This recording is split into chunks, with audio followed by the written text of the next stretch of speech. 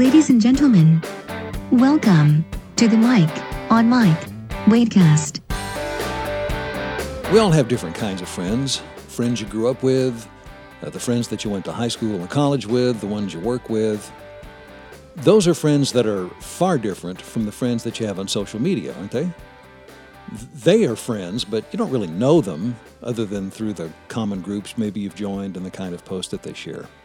I made friends with someone who is a skilled observer of people and of business, and he writes a great column that I support and subscribe to because I love his insights.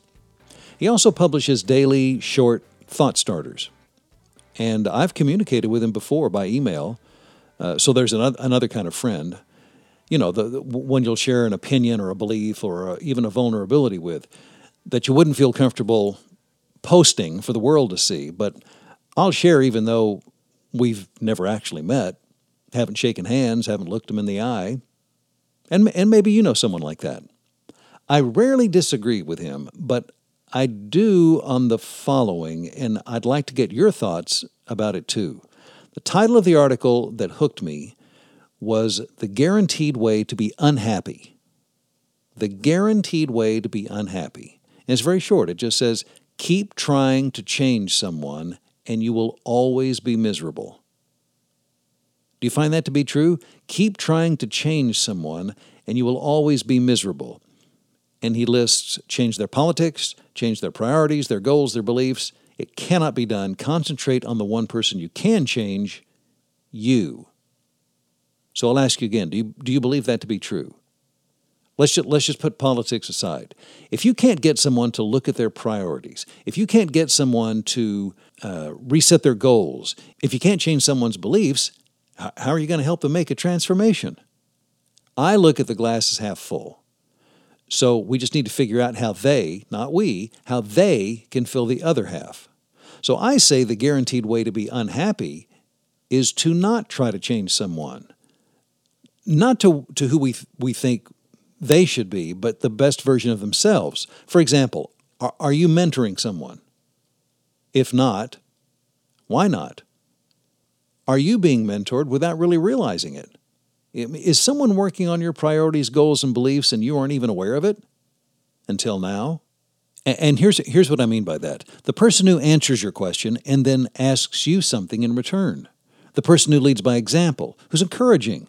They lift you up when you're down. They create an awareness that there is another way to act and react.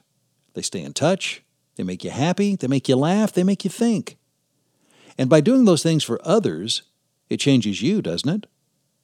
You may even begin to appreciate other people instead of being annoyed by them all the time. Maybe you'll even start to troll less on social media because someone has pointed out to you or you've noticed their behavior that how you say it is more important than what you say.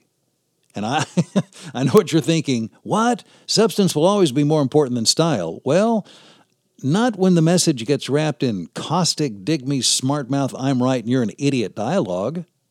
That's not even a conversation. Like you've never hijacked the original thread and made it your own platform, as if you needed to stand on a soapbox to make up for the fact that you don't really know why you believe what you believe. You just know you're right, and it's your job to call other people out.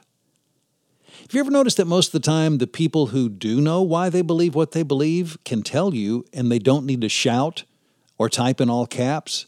They can reason with anyone because they're not interested in sharing the spotlight or trying to steal it. So if this has made you look at your priorities, goals, and beliefs and how you express them, if this makes you think twice before hitting enter, then great. If not, it won't make me unhappy. My job is working on myself. That makes me happy. And if I can figure out a nice way with my words and choices of asking someone, can we just have a conversation instead of having an argument? I think that's good for both of us. But if not, my choice is to not hang with people who are stuck where they are, whose opinions are predictable, unpolite, and pointless. So back to the original premise, the way to guarantee being unhappy is to stop trying to be a good influence and show someone there's a different way to act and think. Not so you'll come over to my side. I just want to raise you up instead of sinking to your level so we don't both dig in. And once that happens, you've just reached a level of full contempt and you stop listening and just keep talking and talking. You don't really want to be the person everyone says, okay, whatever you do, don't bring up politics or sports or race because they're going to get irrational, they're going to go ballistic, and they're going to ruin it for everybody. We all have freedom of speech. We also have a freedom to listen, even start a new and better conversation. Why don't we try that right now? Leave your comments. Feel free to share. By the way, you can now subscribe on iTunes, search Apple Podcasts, and I'm also on Stitcher. Just search Mike on MIC, Wadecast. Can you change people? Is it worthless? Is it a guaranteed way to be unhappy? Come on, let's see what you got and get this thing started. This has been the Mike on MIC Wadecast. Thanks for listening.